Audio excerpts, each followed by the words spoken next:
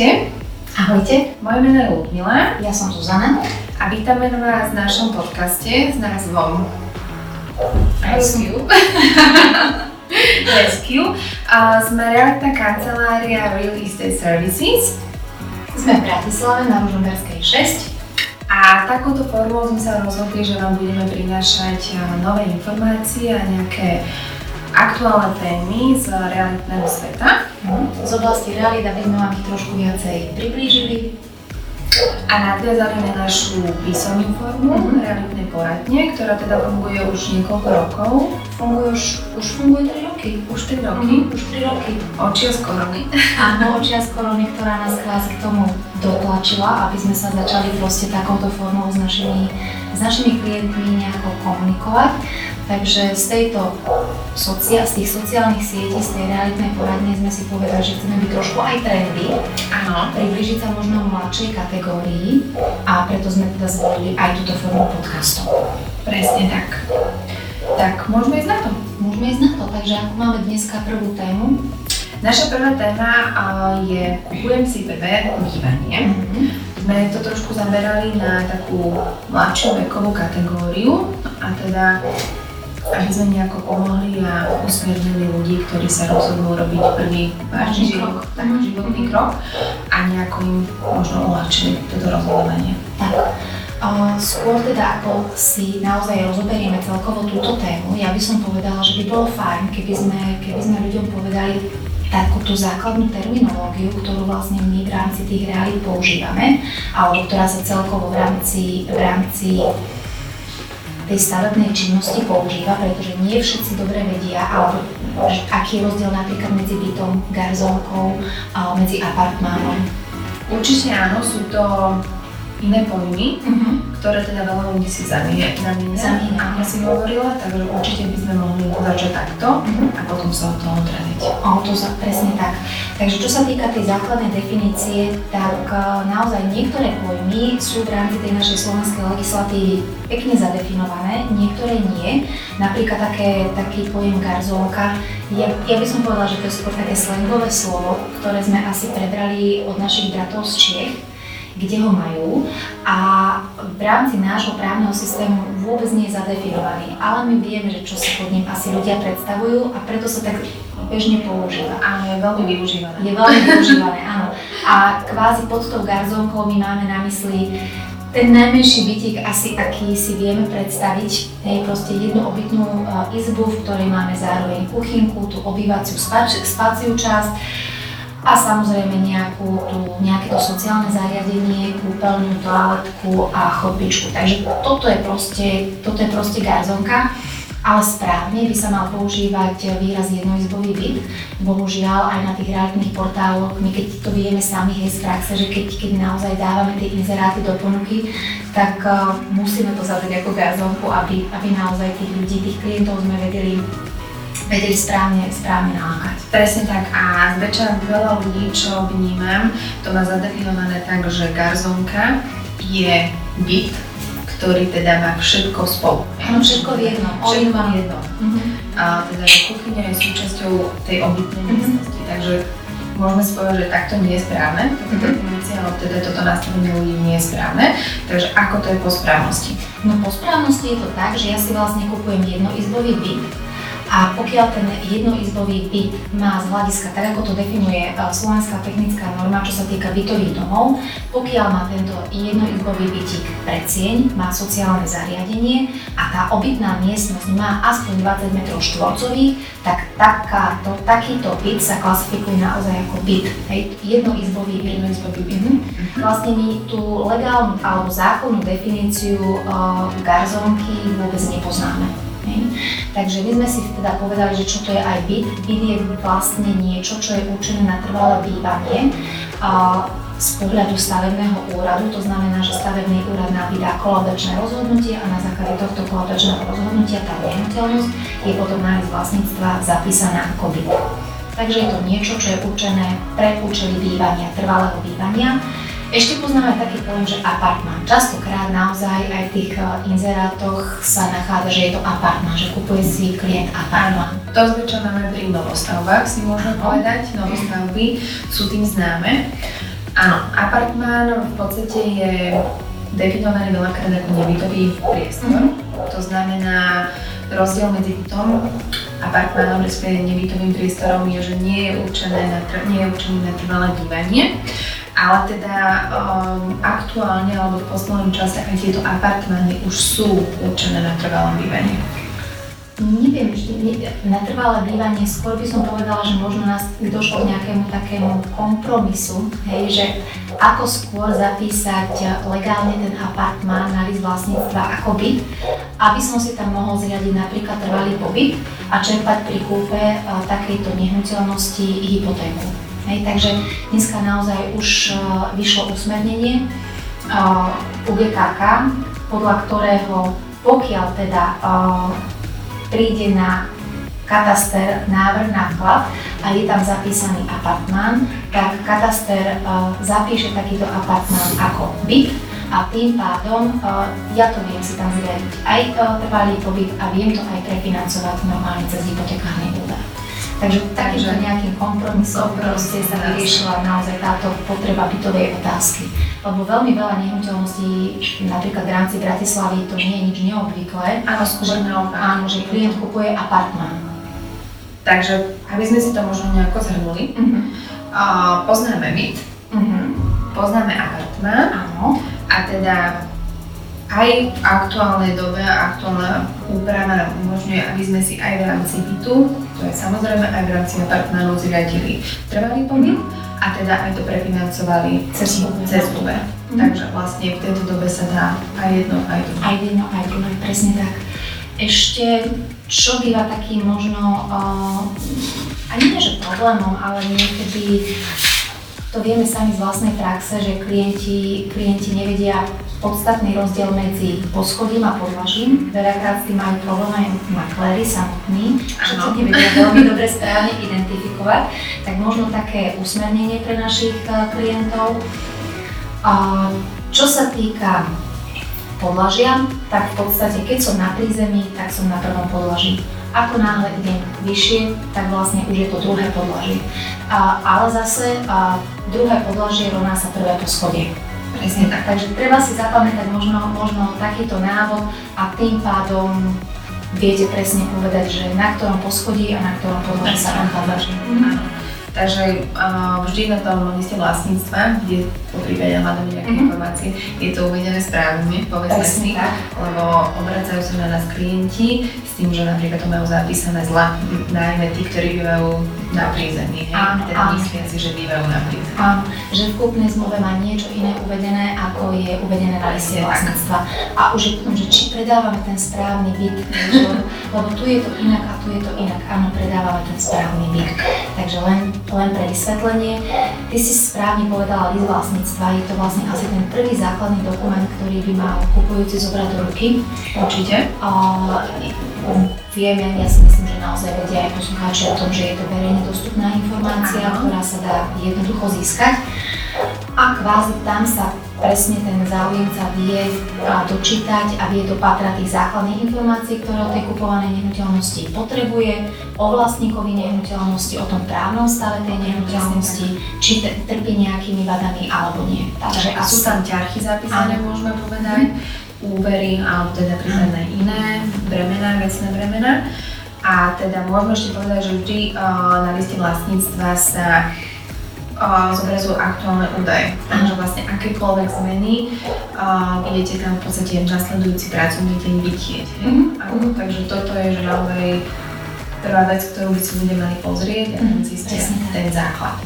Dobre, takže my sme si asi povedali také tie základné veci, naozaj, že keď idem kupovať prvé bývanie, tak si musím v prvom rade zobrať LVčko do ruky, vedieť, či chcem kúpiť byt, garsónku alebo apartmán, na akom poschodí alebo podlaží, aby sme sa vedeli trošku naozaj pri stretnutí s maklérom zorientovať, lebo ja si myslím, že to je taký prvý dobrý odrazový mostík, keď záujemca, kupujúci pozná správne tú terminológiu, tak je to aj taký vie sa zorientovať, že s kým má dočinenie na tej obliadke, s akým realitným maklérom. Pokiaľ samotný realitný maklér nemá dobre zaužívanie to názvoslovie alebo to pojmoslovie, ako sa to má správne používať, tak aj tam vie hneď klient si povedať, že s kým mám dočinenia. Či je to profesionálny realitný maklér, alebo si mám naozaj dávať pozor na to, čo rozpráva. Súhlasím, určite. Toto je taká prvá vec a teda aj tá komunikácia bude potom ľahšia a aj ten klient si bude vedieť možno nejak odkontrolovať, alebo teda odkontrolovať to, čo maklér rozpráva. Presne tak.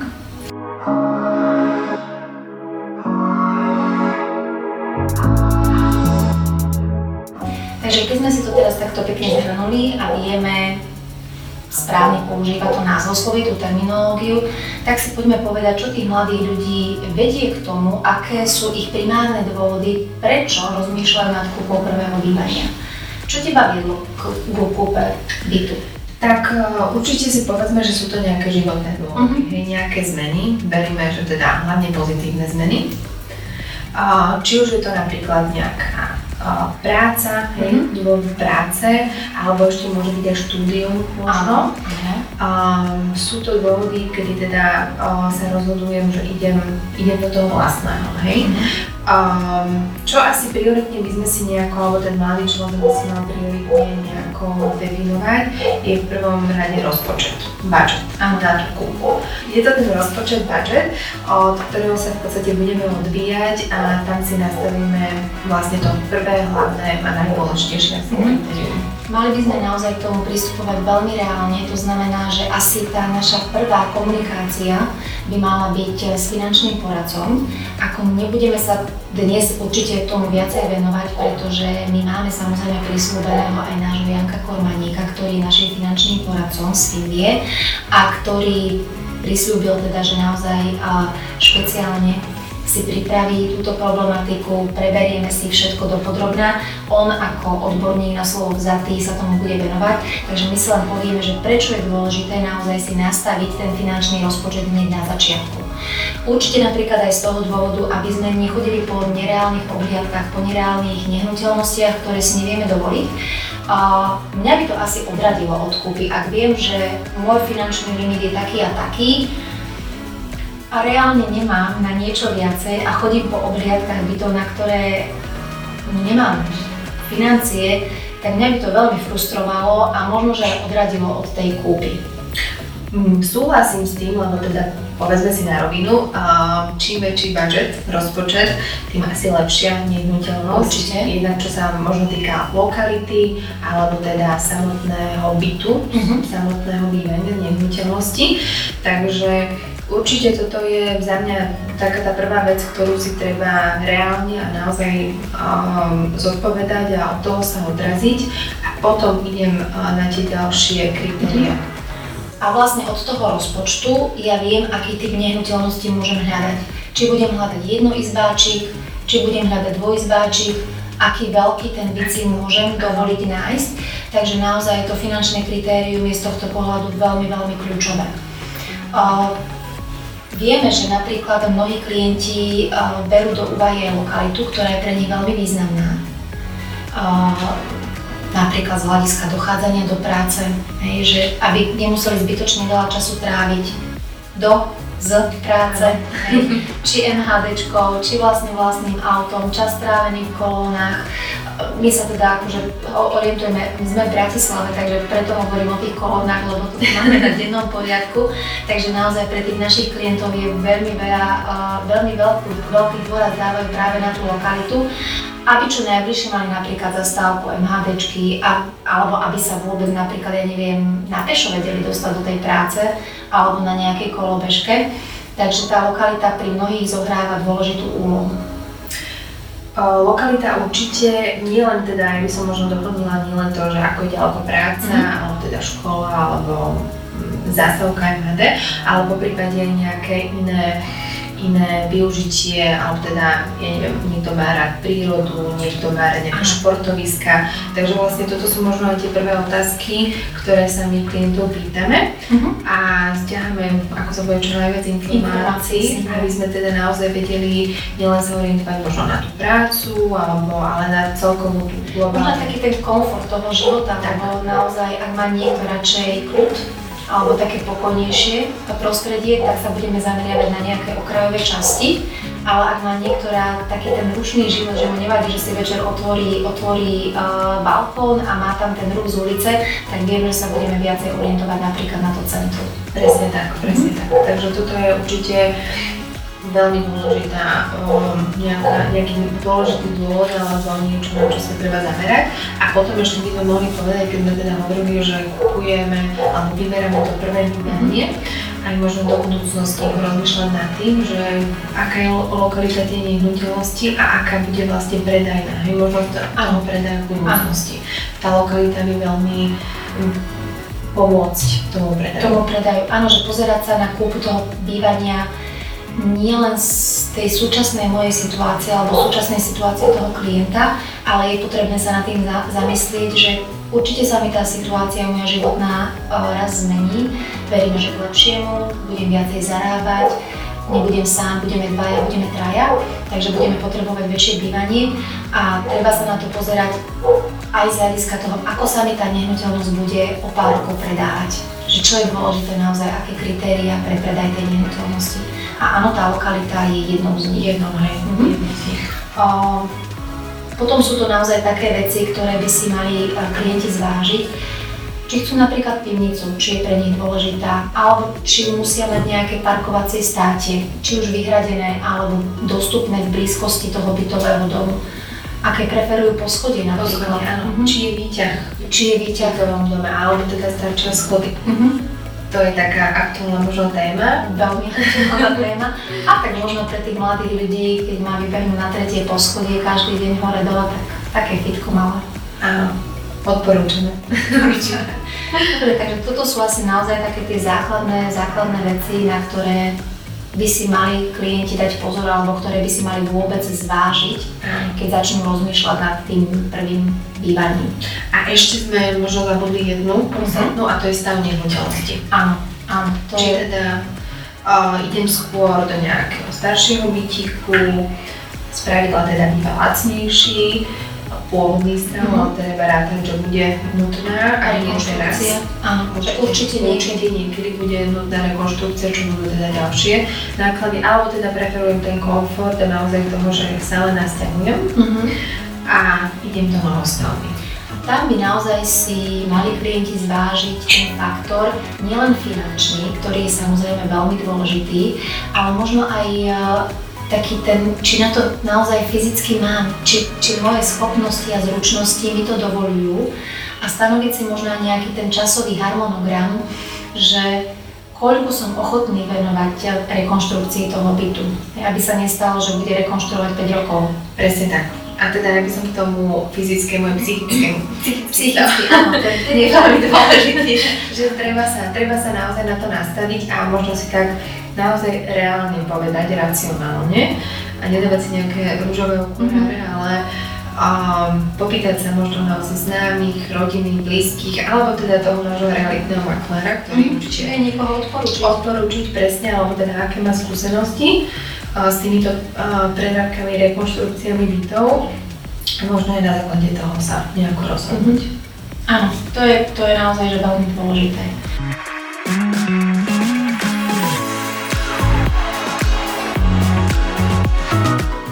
Takže my sme si povedali naozaj, alebo sme si zhrnuli také tie základné kritériá, ktorým by prvokupujúci mali venovať pozornosť. Čo je dôležité? Stanoviť si čas, stanoviť si nejaký časový harmonogram, v rámci ktorého si to prvé bývanie chcem vybrať. Taký deadline si povedať presne tak, aby sa z toho nestala taká tá rutina. A každý týždeň chodím po 2, po 3 obhliadkách, prestane ma to po pol roku baviť a nekúpim si vlastne nič. Môže mať aj predschválený úver, ten mi prepadne, pretože som nerozhodný, nemám stanovený žiadny časový harmonogram, nepovedal som si deadline dokedy, to chcem proste vyriešiť, až z toho celého môže vzísť. A možno čakám na nejakú lepšiu ponuku stále, na niečo lepšie a nepríde. Určite nie, veľakrát tí klienti po 5. 6. obliadke, keď sa ich opýtaš, ako vyzerala tá prvá nehnuteľnosť, oni nevedia. Nemajú sa im to mieša sa im to. Nevedia, čo videli, čo nevideli a tak. Je to škoda. Je to škoda, takže lebo možno tá prvá nehnuteľnosť bola práve tá najlepšia, ktorú videli, Takže naozaj stanoviť si nejaký časový harmonogram, 3, maximálne 6 mesiacov, povedať si, áno, budem chodiť po obhliadkach, vybrať si také tie najlepšie na základe tých svojich kritérií, popísať si kľudne, nech si klienti píšu, hej, pre, proti, čo sa mi páčilo, čo sa mi nepáčilo, vyhodnotiť si to, no a veľmi rýchlo potom reagovať, aby tá ponuka, ktorú som si vyhodnotil, že to je tá najlepšia, tak aby mi neušla. Presne tak, možno v tomto by, alebo teda určite to uľahčí a pomôže, keď budú mať naozaj tie kritériá stanovené, čo im veľmi ľahko vie vyselektovať tú vhodnú ponuku. Možno by sme si mohli povedať, že aktuálna doba praje nejakému tomu zdĺhavému procesu, čo v minulosti, pár mesiacov dozadu, minulý rok v lete napríklad, nebolo možné. Ber alebo nechaj tak. Presne tak. Tí klienti nemali ani veľmi čas na nejaké rozhodovanie, nie je to ešte nejaké dlhé rozhodovanie, čo bolo možno aj dobré, ale možno teda... Neviem, mne by to napríklad osobne vadilo, keby ma niekto priamo na obhliadke, nie že nútil, ale keby som vedela, že jednoducho som na obhliadke a za mnou sú ďalší 3-4 klienti, ktorí čakajú na tú obhliadku, takže je to naozaj taký ten tlak na tú psychiku toho klienta, že a teraz rýchlo priamo sa rozhodne na tej obhliadke. A je to veľmi ťažké v rámci 20-minútovej obhliadky nehnuteľnosti sa rozhodnúť, kúpim, nekúpim, mám dať do toho všetky svoje úspory a v podstate ešte aj požičané peniaze veľakrát. To znamená, že naozaj z toho finančného hľadiska je to veľmi závažné rozhodnutie. Takže ja som aj celkom rada, že dneska naozaj tá doba je taká, aká je a tí kupujúci majú možnosť si dostatočne dobre premyslieť, možno aj dvakrát navštíviť tú istú nehnuteľnosť, pozrieť si to, či je to naozaj práve ten byt, ktorý chcem kúpiť. Je to určite výhoda, aj čo si spomenula, že dvakrát navštíviť tú nehnuteľnosť, to vôbec nebolo. Bol klient rád, keď sa dostal na jednu obhliadku. A odchádzalo sa s tým, že a už to beriem, rezervujte mi to a zrušte všetky ďalšie obhliadky. Presne tak, ale teda je toto riziko teraz, že ten klient vie dlhšie váhať. Naozaj, že nevie sa rozhodnúť, dlhšie sa rozhoduje a teda to môže byť aj mínusom. Áno, zase na druhej strane. Stále nám narastajú úrokové sadzby, počúvam to z každej strany, takže aj toto by malo trošičku tých klientov kupujúcich tlačiť k tomu, že čím rýchlejšie rozhodnutie, tým lepšie podmienky na získanie úveru viem dostať. Takže naozaj netreba čakať. Takže ak chcem kúpiť, tak proste kúpiť čím skôr. Tá ponuka je dnes dostatočná. Naozaj, ponuka je dostatočná. V ktoromkoľvek type nehnuteľnosti, ktoré tí klienti hľadajú, tak ponuka je naozaj že veľká. Myslím si, že sa dá nájsť. Tak. Možno by sme mohli povedať, že žiaden byt nie je ideálny. Nie. Ideálnu ponuku nenájdu a teda možno aj sa nastaví tak, že toto nie je to finálne. Je to možno nejaké prechodné obdobie. Samozrejme teda dať na tie emócie, vybrať si to, čo sa nám páči, nekupovať na silu, ale teda keď nájdeme niečo, čo nás naozaj zaujíme, ísť za tým. A teda v tejto dobe naozaj, ako si povedala, úrokové sadzby sa zvyšujú, ale aj tie podmienky získania úrokov sú prísnejšie, ale teda to bude na inú tému. Takže naozaj si stanoviť nejaké to časové kritérium a rozmyslieť si, keď chcem kupovať, tak idem. Tak, presne tak. Zabudli sme ešte na niečo? Možno sme zabudli povedať, že toto je podcast. Áno, toto je náš realitný podcast Rescue.